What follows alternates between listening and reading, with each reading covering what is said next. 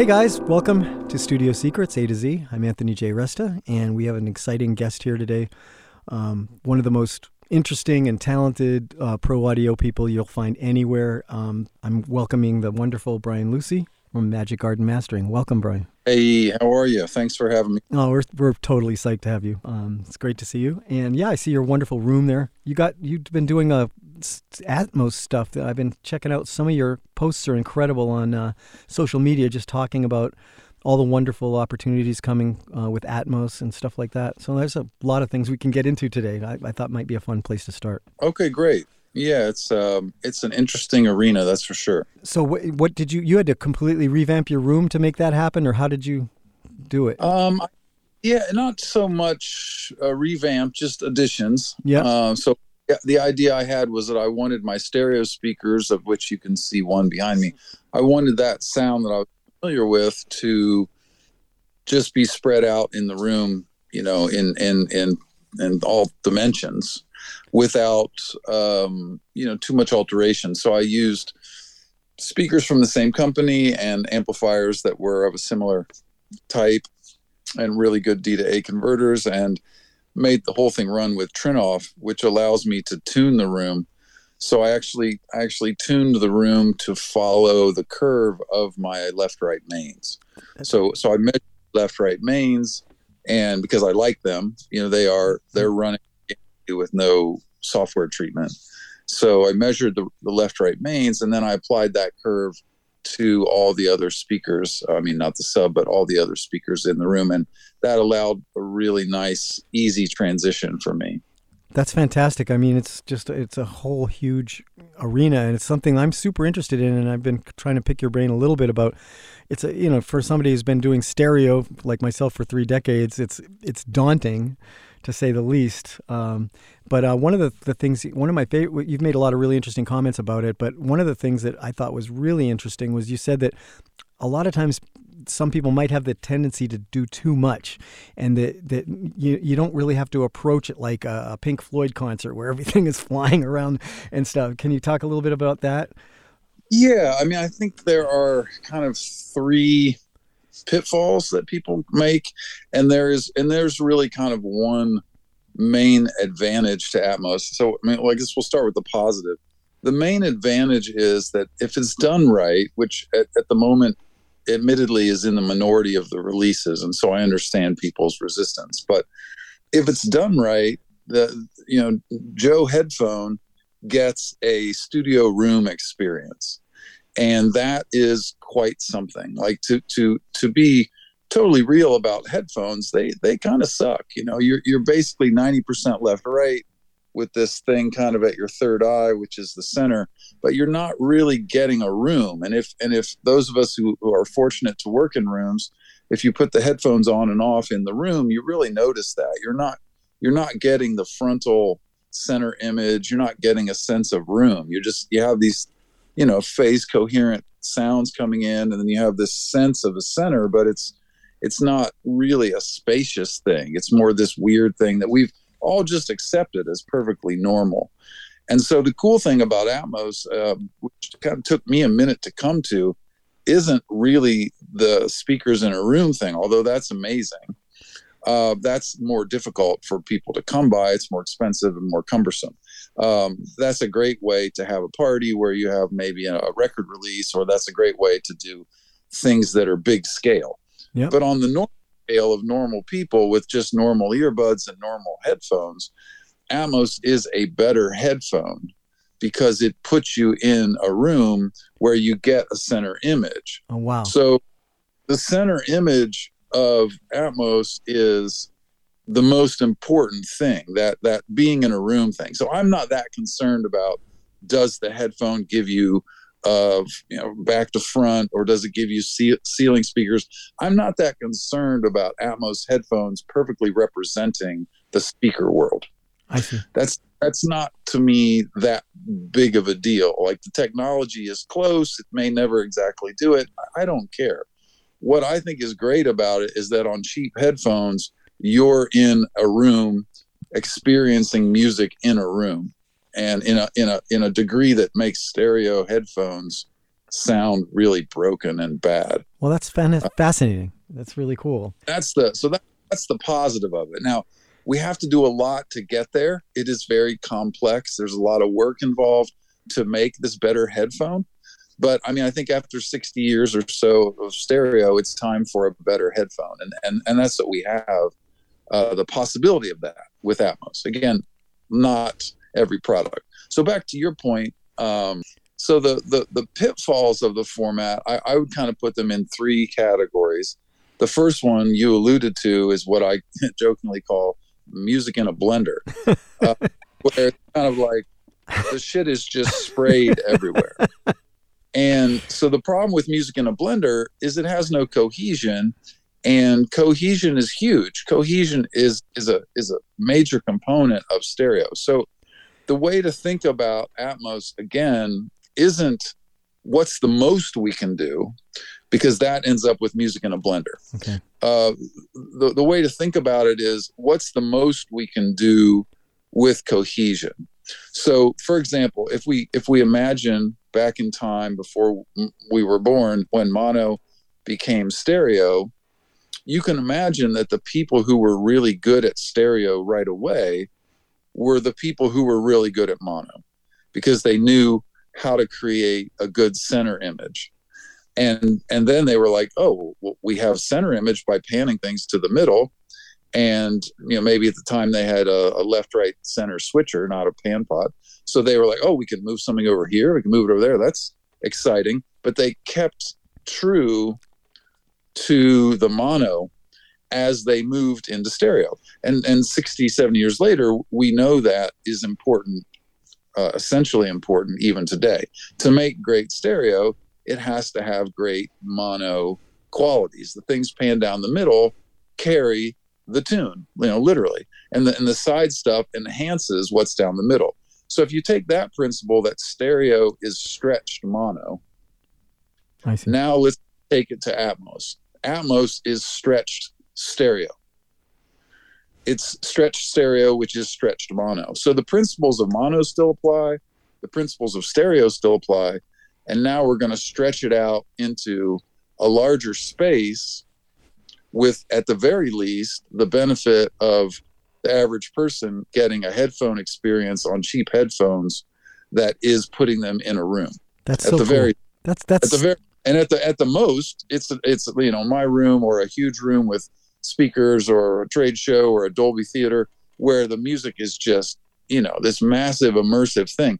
So at the minimum, it's this better headphone. At the maximum, it's this crazy cool speaker thing. So that's the future of it. And that's why, after much resistance in myself and going through all the complaints that anyone might have, of which I'm totally understanding about, I came to the conclusion that this is super cool and it's not going away. Plus, it's not going away because Apple is committed, and if Apple's committed, they're committed, Well, that's exciting. And, it's funny. I have a funny story that I read about in Roger Nichols, who did like all the Steely Dan records. I'm a huge fan of Steely Dan, those incredible records. We've talked about that a few times. And he talked about when Surround came out and they were starting to do 5.1 mixes. He had done a version of Gaucho like that. And he was just randomly in a stereo store and they were playing it. And the salesman made a really nasty comment about how stupid it was to have the horns coming from the other side of the room. And he said, it really affected him. And it was like, he was like, you have these opportunities to do something new. So but at the same time, people are used to looking at a band up on a stage and there's a certain image that you have when you listen to music. And sometimes disrupting that too much leads to the blender thing, Yeah. Cohesion. I skipped over the other two. Okay, yeah, let's go back to those. We can go back to that, but cohesion is number one. Like if Atmos is not mixed cohesively, it's just going to fail. So that's like the starting point, and it's the same for stereo, right? If your stereo mix isn't cohesive, if it isn't focused around the song, or whatever is it's non-vocal music, if there isn't cohesion, mixing fails. Mono mixing fails, stereo mixing fails. Atmos mixing fails. So cohesion is number one. The other two pitfalls of the format are basically a lack of harmonic distortion. So in the stereo world, we're fairly accustomed to a very evolved, very distorted sound harmonically. I don't mean necessarily like clipped or, pressed, and I don't mean ugly distorted. I mean, beautiful harmonic distortion. So, there's usually some two bus compression, two bus EQs, this kind of thing. Maybe it's hardware, maybe it's software that emulates that kind of harmonic content. Then we've got mastering where we have more harmonic content. So, there's two bus and mastering processing, which contribute multiple layers of harmonic content to stereo. And that's what we expect. And if it doesn't have that, it really kind of sounds like a demo. So if we go to Atmos, where we don't have bus processing and we don't have stereo, we don't have any bus processing and we don't have mastering bus processing, you're really taking away a lot of those layers of harmonic distortion. So it tends to sound like a demo in terms of the harmonics, unless people are really going for it. And that's part of what I'm doing here is in my work, I have, transformer class A EQs. At the moment I have 50, and then, and so I can put that on every object. So it's not bus processing, it's object processing, but I'm bringing in some of that harmonic distortion. And then of course mixers can do that as well, but there's something about hardware, yes, just like in mastering, there's something about hardware at that final step that does something that plugins can't do. So that's a key element to my work, is I've got some really juicy custom made transformer class A, real smooth kind of EQs. And I've got 50 of them, which generally covers all the objects. If it's 60, I'll throw plugins on the last 10, but those 10 aren't. That's insane. Wow. That's incredible.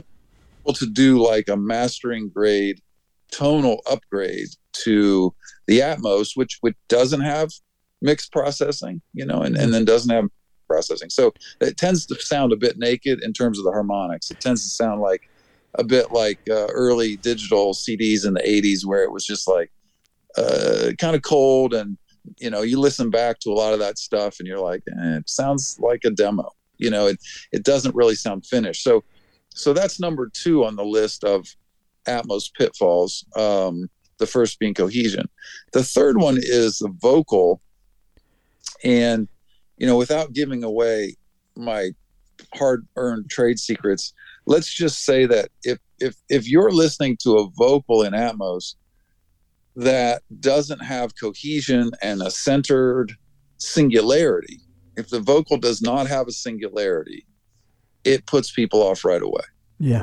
Like the beauty of stereo headphones, because there is no DSP, there is no phase trickery going on, is that the vocal in a stereo headphone has the same center image clarity as a vocal in stereo speakers. Now, it may be like right smashed up against your nose at your third eye or what have you, so it may not be a good room sound, but it does have phase clarity and a real sense of a singularity of the vocal. So Atmos, with the DSP of the binaural and the way people are doing vocals, can sort of not have that singularity, and that people won't exactly know why they don't like it, but if they compare the Atmos with a weird vocal to the stereo with a very clear vocal, they're turned off right away. They're going to disconnect from it, because it's like if you have especially if you have say a triple tracked lead vocal, like a lot of pop music does, where it's left, right, and center. In Atmos, it might be really easy to lose that sense of the middle, Yeah. All of those things apply. Like, again, going back to the original idea, it's not how much can you do, it's how much can you do and be cohesive, or it's how little can you do with Atmos and be interesting. I mean, you can phrase it either way. It's not about, it's like think about the effects processor, that you get, like when your videos, you might experiment and take something to Crazyland. The presets might take something to Crazyland, But when you're actually in music, you tend to bring that down to make it musical and to have it work. Sure. It's like the preset of the latest and greatest Eventide H9000 or whatever. You're probably not going to use that degree of preset in your track. You're going to make it cohesive and musical. And it's kind of like that with the whole opportunity of Atmos. Like, just because you can do it doesn't mean that you should. You've got to stay cohesive, and you've got to have good harmonic distortion. You've got to have that vocal be something that people can really latch onto. Are you able to, when you get something that, say, has a little too much of what we'll say the blender effect, or are you able to somehow repair anything? Like, are you able to like kind of diminish some of the negative parts of an Atmos mix, or do you have to just say, look, you got to redo this? Yeah. So the beauty and the terror, if you will, of Atmos mastering is I get the full mix. I have all the tracks. Okay. So I can fuck things up pretty quickly, or I can subtly enhance things in a respectful way. Got it. And so Atmos mastering really requires even more discretion than stereo. I mean, in stereo, like I can turn a cat into a pig. I can do a lot of with stereo, right? Easy to do. I can do that. But you are limited to the 2-track world. With Atmos, you've got all the objects, so if it's 15 or if it's 65, you've got the objects all printed out, coming up in a Pro Tools session, in my case, right at 0 with all the panning. Oh, wow. I can do anything to it, right? I could ruin it. So I try not to do anything I don't have to do. I would say, have I ever gone in and remixed it in that sort of way? No, with one exception of one track on one project where somebody had mixed one particular song in a way where all the objects were congested in the middle, and it wasn't giving them good volume. I see. And good punch. And so I took some stereo objects that were kind of close to the center and put them out more towards the left and right, because the way that the Luft's integrated measurement algorithm works, I didn't really change the mix because I moved things that were here to here. So perceptively they were still in the center, but I got more punch and more level and more presence out of the track, because that was their complaint. And it was just something they'd done being a novice. And sure. So that's one example. And so basically, no, the answer is basically what I'm relying on. Now I will say with vocal, yes, there are things I'm doing with vocal that are sort of above and beyond throwing up the analog EQs and doing some digital EQ and that kind of thing. I see. With vocal, if there is that lack of cohesion, I will do some things, again, as respectfully as possible, but to make sure that the vocal comes across, as a central, identifiable, emotionally connectable feature, and also that it translates well. Wow, that's a huge responsibility. Like I see what you do, and it's like it's kind of baffling. And it's my hat's off to you, because it's just like a crazy amount of responsibility. As far as Atmos mixes, do you find there's any kind of like, I don't want to go into the volume war thing because it's so old and everything and nobody cares anymore. But with Atmos, do you find that there's this need to push the limit of like how loud everything is, or do you find that people are a little bit more dynamic? Well, interesting. There are different levels to Atmos releases, but in a hard scientific measurable sense, -18 integrated LUFS is the delivery limit. So there is actually a dynamic limit to the format. Okay. Now, having said that, if you've got 20 objects and you've compressed them and treated them aggressively, you're going to get more out of your -18 than somebody else. So the level of things varies just organically by the nature of the composition, the nature of the treatment, et cetera, et cetera, et cetera.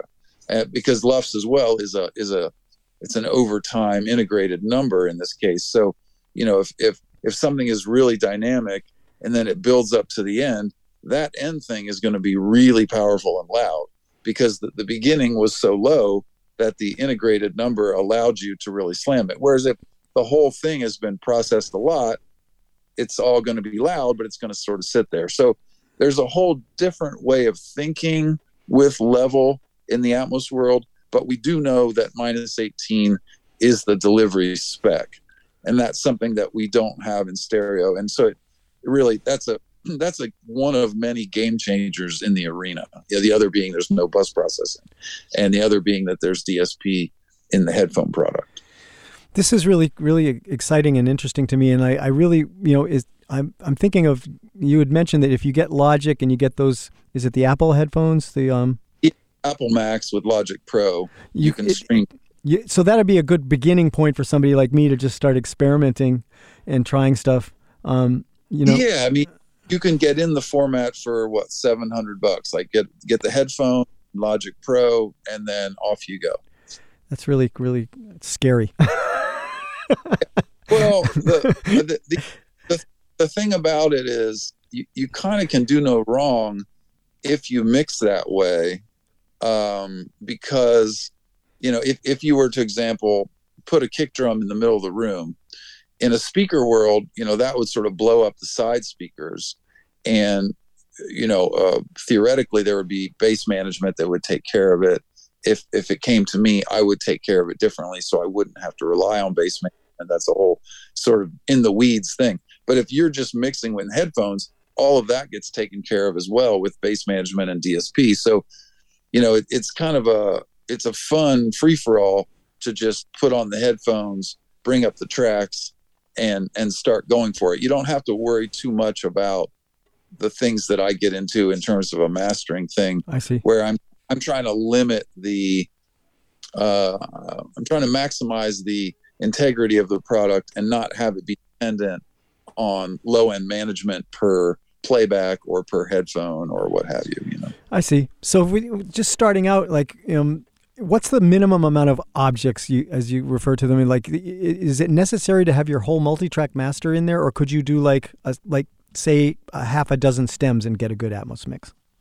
Yeah, you can do that. Again, if you think of it from the viewpoint of you're going for a better headphone product, it changes the whole dynamic. If you stop thinking of it like, oh, I need to music in a blender it, and more thinking of it like, I want to do a better headphone than stereo. I see. Then it's, okay, well, what kind of stems do we need? And you can make 6 pair, 8 pair, 10 pair. And you can just do those stems as objects. Some people rely on the bed tracks, which are tied to the kind of 712 hypothetical setup. Some people use only the objects. Some people do a hybrid of both.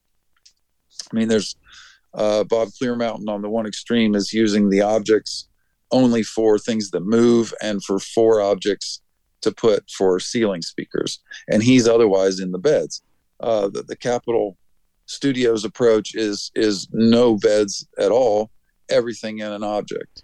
And then there's hybrid versions in between. So it's a wide open palette. Sure. You can do whatever works, but the principles I said in the beginning are far more important than how many objects and where you're putting them. Wow, fantastic. That's a really great topic, and I'm really looking forward to it's like the Wild West. I mean, it's a new frontier, and I think it's super cool. I mean, I come from the era where I saw Pink Floyd, with the quad. Remember with the quad? And when Animals came out and they had it was incredible. I mean, at a concert, hearing that stuff in a room at Boston Garden, like flying around the room. I mean, it's a wonderful thing, and I look forward to getting into it. The amazing, beautiful, inspiring in a room thing, you can kind of think of that as one thing. And then the better mousetrap headphone product is kind of a different thing. And of course they're the same thing, but when we make these things, we have sort of a binaural product where we put in some binaural settings and all that.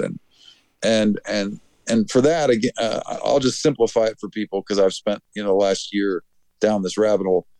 In the binaural world, you can go to off, which is basically not any atmos stuff. I don't recommend off. The default is mid. There's near, mid, and far. The Dolby default is mid. My default would be a recommendation of near. If you want more space, you put it into your objects the same way we use reverb or delay or time-based effects in stereo. So if you go with near, you get the minimum amount of DSP, which is the maximum amount of believability. I see. So just setting everything to near, except the LFE, the low end, that's default to off. But if everything is at near, then you just then you can start throwing stuff up in your pans and go for it. That's a huge tip, and we appreciate that kind of information. Like you said, you've spent a lot of time going down that. One of the things that I'd like to get into a little bit today is I'd like to know more about you. I mean, I love your social media posts. You always have such, really important topics on things, everything, besides music. But how did you get in? Tell me a little bit about your background in music and how it evolved into mastering, if you don't mind going back and kind of give us a little background. Yeah, just as quick as I can. I started playing guitar when I was like 11. By the time I was 18, I was in New York City and I was playing full time. Just kind of happened that I met these guys at a open mic, and then I saw them on the street and they were like, "Hey, come play with us." And then it was 5-6 nights a week of playing with them. And that was playing covers that were like, this was in the late 80s. So it was sort of 60s covers up to 80s covers, everything from like Talking Heads to Bob Dylan and Hendrix. And it was that era. And then I didn't want to do covers anymore, and after that I studied with Robert Fripp and Guitarcraft for a number of years. Oh. And that was very serious, like, half an hour a day of sitting and doing nothing, kind of a meditating thing. And I used to practice for many hours a day with acoustic guitar, with a pick. And I was in rock bands at the same time. And so I was going to be a musician forever, and I was fine with that. And my notion of musicianship was never really about being popular or writing pop songs or that kind of thing. Although, of course, we always want people to like what we're doing. But I was always really into tone.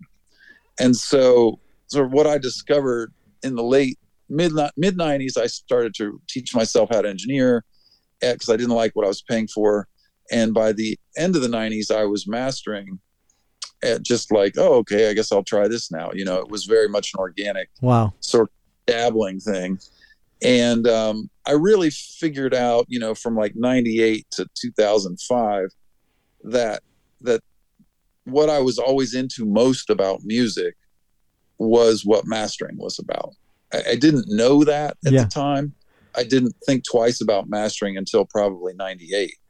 I was perfectly content with my musician life. But what mastering is about is everything I was about in making music.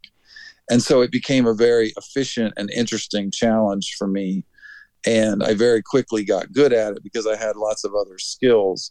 And I'd always been focused on tone and focused on musicality and these sort of things.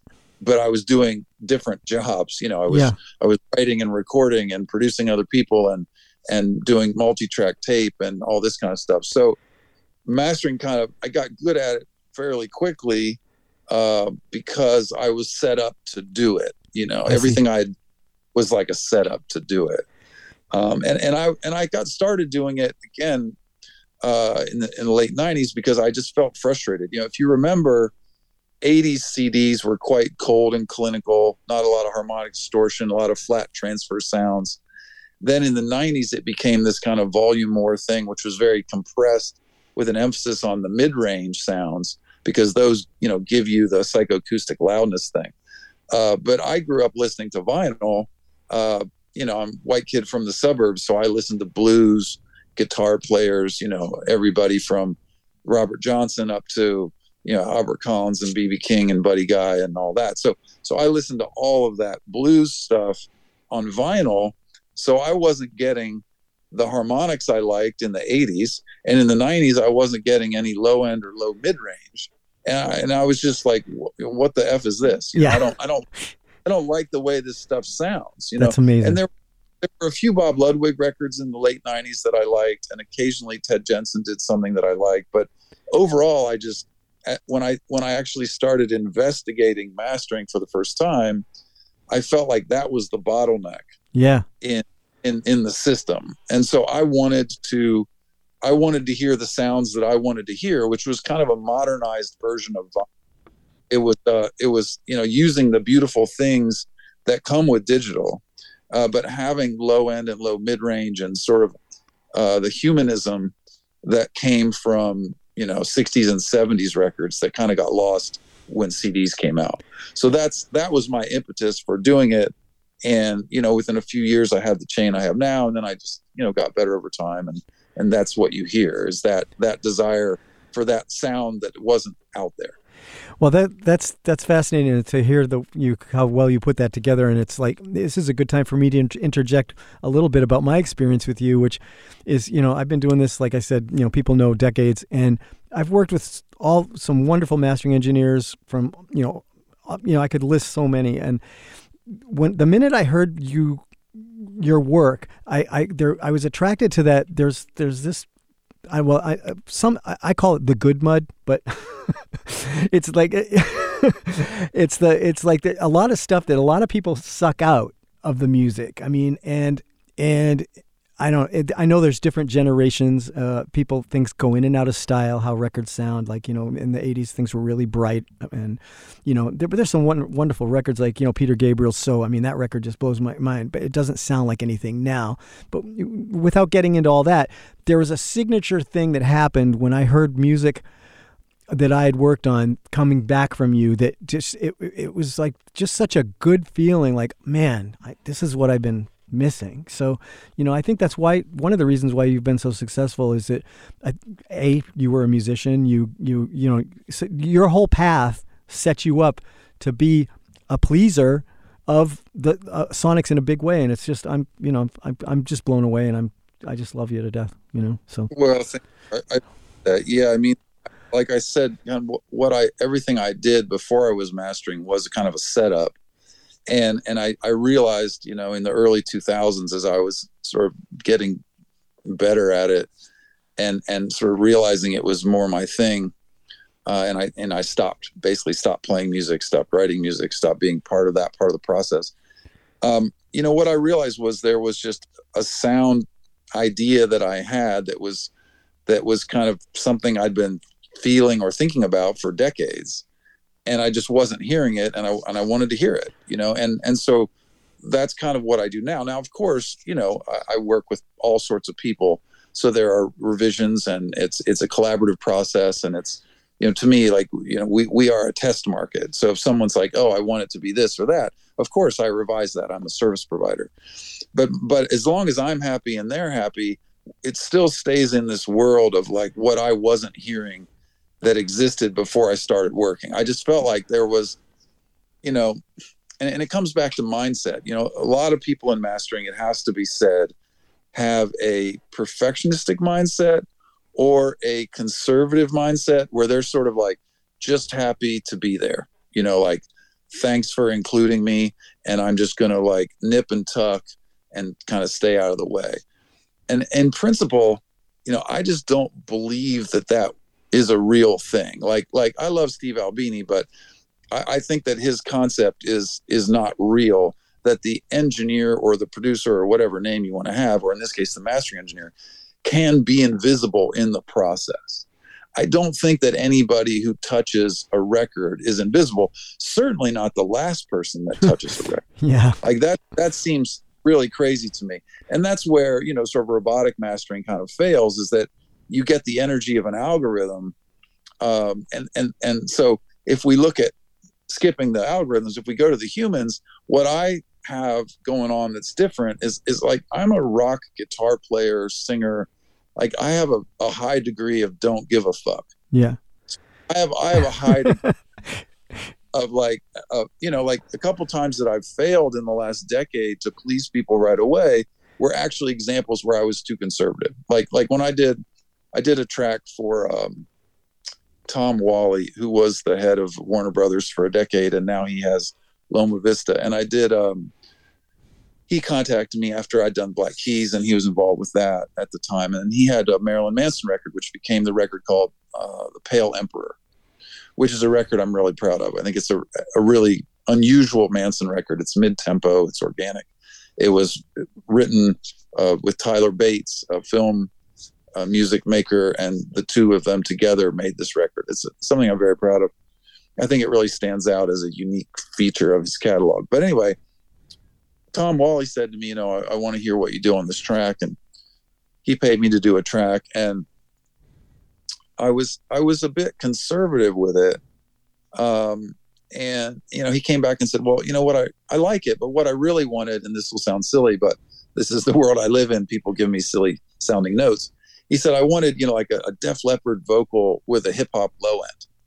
And I immediately knew what he wanted, because that's actually what I wanted to do. But I was conservative with it, so that was 2014, I think. That was 8 years ago. That was the last time that I gave a fuck what I was given, who it was, who mixed it. I care, but I don't care enough to not do what people hire me to do. People hire me to bring this thing that I think is important to the work. And so I'm very fortunate that, I didn't, people ask me all the time, how do I get in the music business? I'm like, well, try not to be in the music business. That's how you get in it. Like I developed this thing that I thought was important, not needing the money. Right. And then people were like, oh, I like that. I'll pay you for that. So doing that thing that people like me to do, and of course revisions and being sensitive and all that, collaborative all the time. But basically, first pass out of the gate, just do the thing that I think is what it needs to happen, is what I think needs to happen. That's what people like me to do. And so it's a fortunate position, because I did evolve sort of an ear for something different when I was thinking I would not make money and make a living and be part of the music business as I have. And that's what I recommend to people is like, develop something of interest and something that's novel and something of musical value, and people will hear that. This is some of the great advice that you give about to artists in your social media and stuff about, having, taking chances, being true to your inner voice. And like, this is one thing that I've noticed is like, if you scroll endlessly on TikTok or Instagram and like you listen to like, 50 hip hop things in a row and they're all going da-da, da-da, da-da, da-da. I mean, it's like these trends that take over with sounds and styles. It really takes away people's chance to stand out. And what I always say to people is like, why do you want to blend in? Like I came from an era where artists had personalities, like everything from their clothes to the sounds of their records. And I feel like a lot of that has disappeared. And I'm starting to feel like there's more artists really starting to like, you know what, I'm just going to do what I want to do and take a chance and actually stand out instead of blending in. And I think that's an exciting time for music. And I think it's one of the reasons I've been busy is because I've always been very kind of, I hate to use the word experimental, but I mean, I like to keep things accessible, but I also like to make people go, ooh, what was that? So I think it's, Right. Well, yeah, I mean, there's a whole lot in that. I think the era that we're in and have been in for, 20 years now, it's very easy to make mediocre, acceptable, professional music. It's pretty easy to do. And so, of course, just human nature, that's going to be the first phase of this sort of computer hybrid creation era. It's like, oh, I can make songs that sound like songs, whereas if you're having musicians in a room and that was harder. It was harder to do organic recording, musicians in a room. It was harder to do that. And now it's very easy, but it's easy to do it only up to a point where it's kind of average or maybe slightly above average. Being exceptional is just as hard now as it ever was. Absolutely. And being exceptional requires the same things now that it ever did. And probably will always require the same things. And so it becomes a question of what's that cocktail of exceptional music. And, from my observation of it, from my, perspective, because I get I don't know, 2,500 songs a year or something through here. And I get to see the path of how these things connect with the world and who does well and where does it go and all of that. So, I've been able to see patterns and become kind of predictive about it. There's just a few things that always work. The first thing is authenticity, which is what you're saying, which is like sort of a uniqueness. If it's easy in this era to make mediocre or slightly above average music, if that's fairly easy, well, then you've got to do better than that. So where are the arenas you do better? You do better with authenticity. You do better with musical values, which is like, stuff about composition arrangement things, stuff about creating space, stuff about the blend between the familiar and the fresh, these things that make things popular, which is like it's familiar, and then there's freshness, and there's a cocktail there. Yeah. And these kind of things are the principles behind great music always, whether it be now, the 80s, the 40s, it was always these things. It's just the era, and it seems like there are a lot of people who are comfortable with what I would consider commercial music, like just stuff that's able to fit in, right? So fitting like one category, and if that's what you're into, I'm all for that.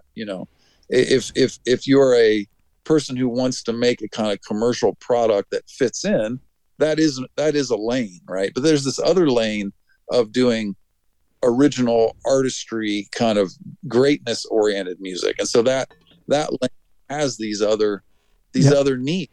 The same needs across every era, I think. Yeah, I think you're right. I think it's easy to go down that path of saying, "Oh, everything sucks now," and da da da. It's like like people my age tend to do that, and there's certain people that rant on the internet constantly about it. But I think the opposite is true. I think there's an incredible volume of amazing music being made. It's just harder to find because of the amount.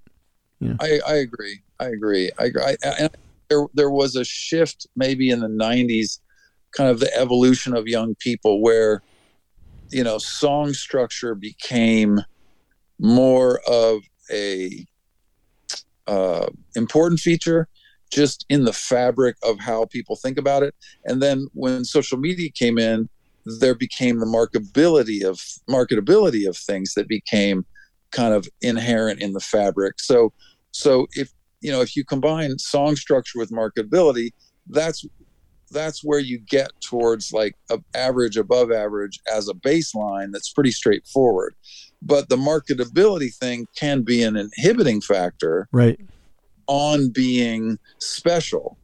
And that's kind of like where we're at now in terms of the evolution of it, is like, okay, well, we've established that we can do, marketable, decent songs and marketable, decent production. So now it's kind of an interesting time, because there's more and more momentum towards the things that you and I have always thought were interesting, which were the braver, more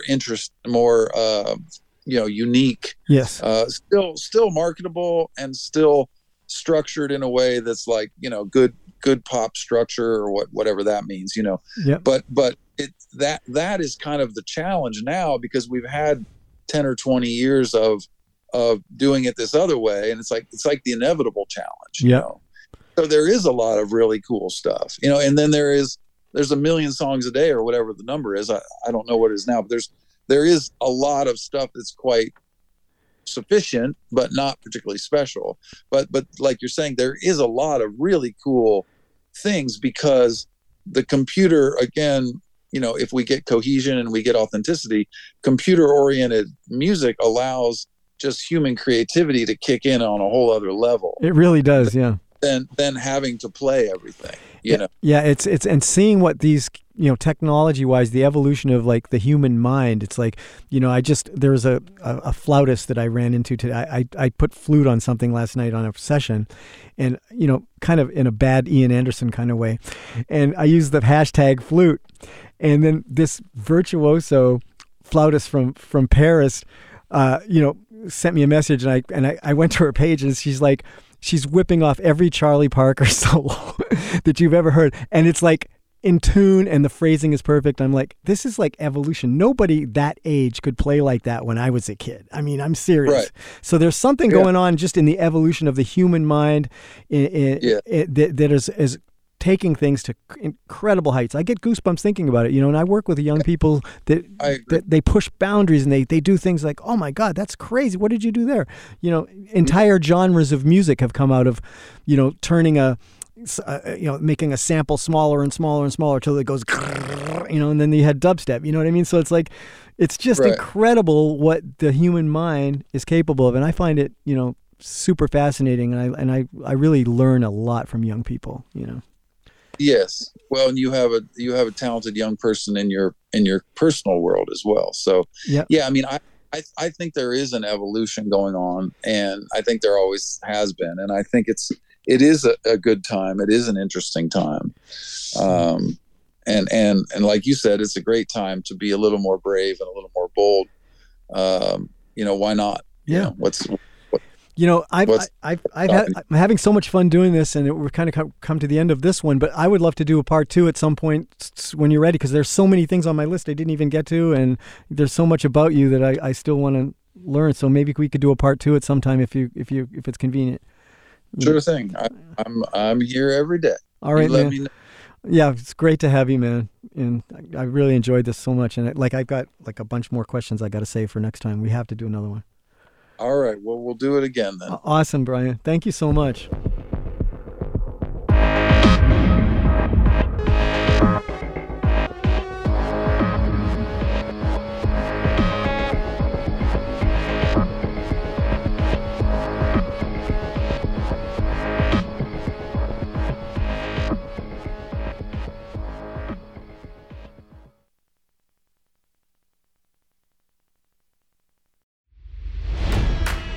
It's NFL draft season, and that means it's time to start thinking about fantasy football.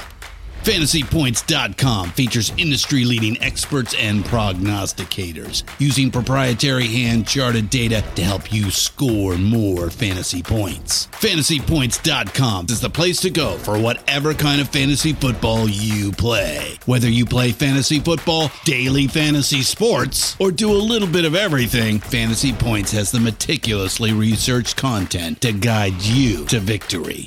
And why wait for the fall? Fantasy Points also covers the new spring football league, the UFL. Join the guru, John Hansen, Scott Barrett, Joe Dolan, and other massive names in the fantasy football universe with an exclusive offer. Use code Pantheon for 15% off any Fantasy Points package, including the all-in package, with access to every article, tool, and data nugget that Fantasy Points has to offer. That's FantasyPoints.com and code Pantheon for 15% off at Fantasy Points. FantasyPoints.com, code Pantheon. Score more fantasy points.